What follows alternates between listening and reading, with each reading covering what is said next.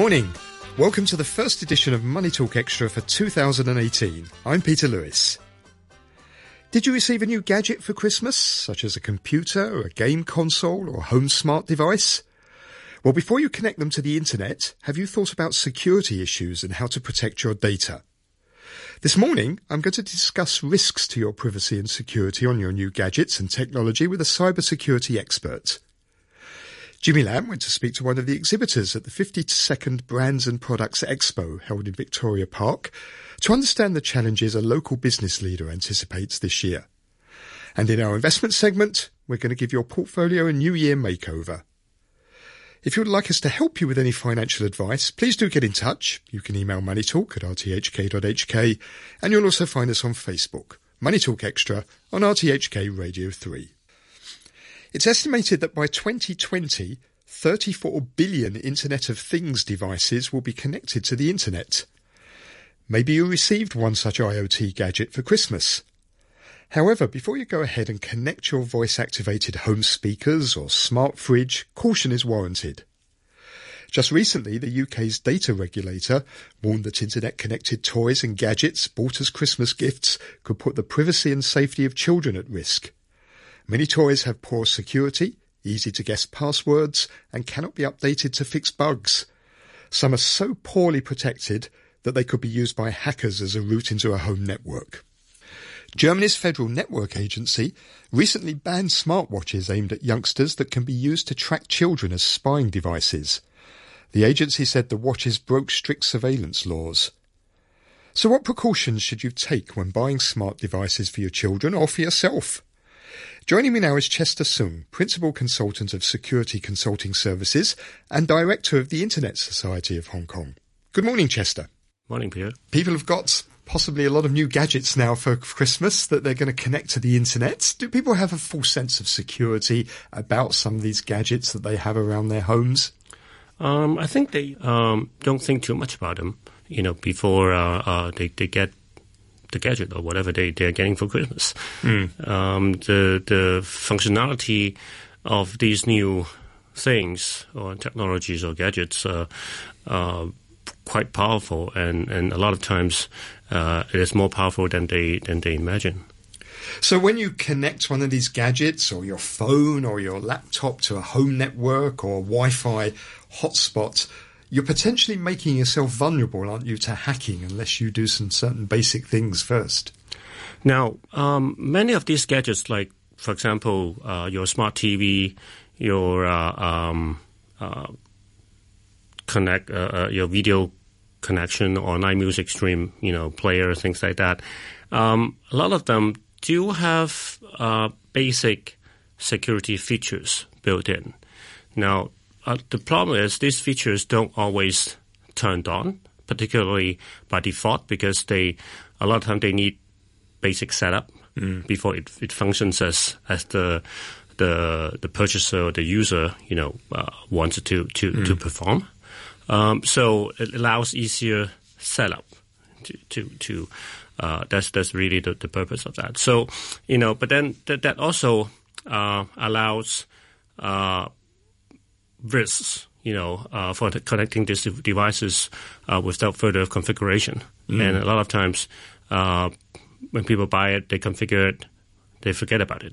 They don't do additional setups. Right. And one very important point that they often forget is these devices are no different than your computer when they're connected to your network. Okay. So if your device, your smart TV or your stream music player can connect to the internet can connect to you.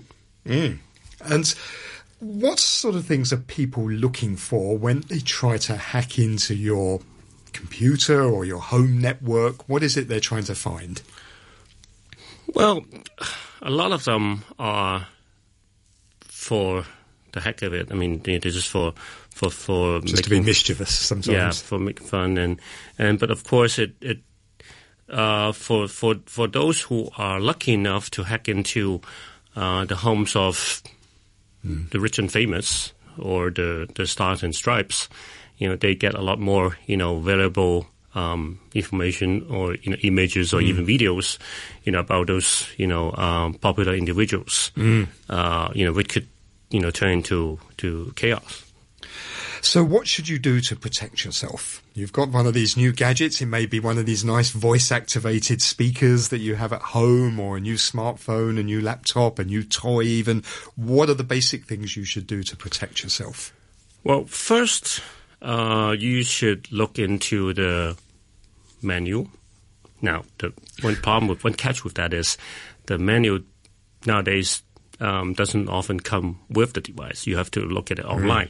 And a lot of us don't like reading the manual, do we? We just rip it out of the package and try and set it up ourselves. And I do strongly recommend people to read them, because it tells you what features they have, and also what access rights the device requires, for example, to your network and to your phone, and even to the data within your phone.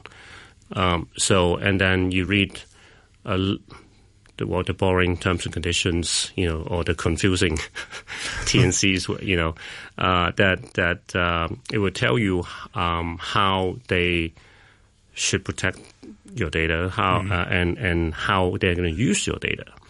Because in case that they fail to protect them, or they fail to use it the way that they promise you, you could report them to the authorities. And but you have to know your rights before that, because otherwise, if you agreed to the T&Cs and by simply clicking agree to everything, go ahead, the green go button, and then it's too late sometimes. And I suppose sometimes you should check the password, shouldn't you? Because some of these things come with default passwords, but often they are very easy passwords for people to go and guess. So you should go and change these passwords to something more secure?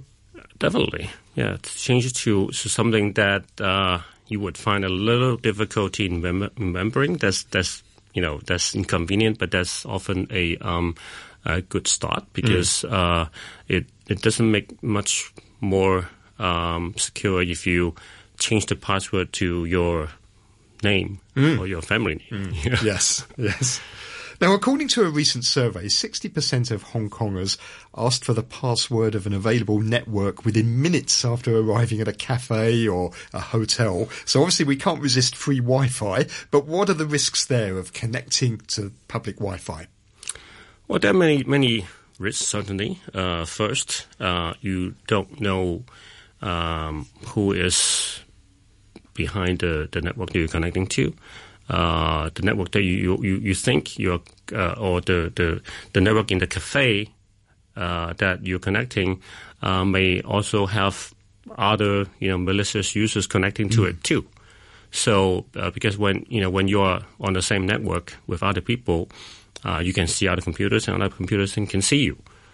So that's something that you should watch out for, and that's why we don't recommend you use online banking or to not into any sensitive websites, when you are using a public network. Now, another popular thing that people are buying are smart speakers, these home voice-activated assistants, such as the Echo range that Amazon Alexa makes. And they've become very popular, haven't they? And you can talk to them, they'll recognise a voice. But what are the risks there? Could other people go and activate them? We hear some horror stories of, people shouting through the letterbox and activating your voice speaker. What should you be looking out for there? Well, I think it's always smarter choice to turn off those devices when you are not home or when nobody is home. I don't think it's always that easy to really to have someone activated outside your home with a loud voice. But what it really is risky in my opinion, I think is when it connects to the internet. People can hack into it through the internet, and instead of a speaker, it starts to be like a surveillance device, listening to whatever you say and speaking at home, which you think is private. Chester, thank you very much indeed. Thank you. You heard there from Chester Soong, Principal Consultant at Security Consulting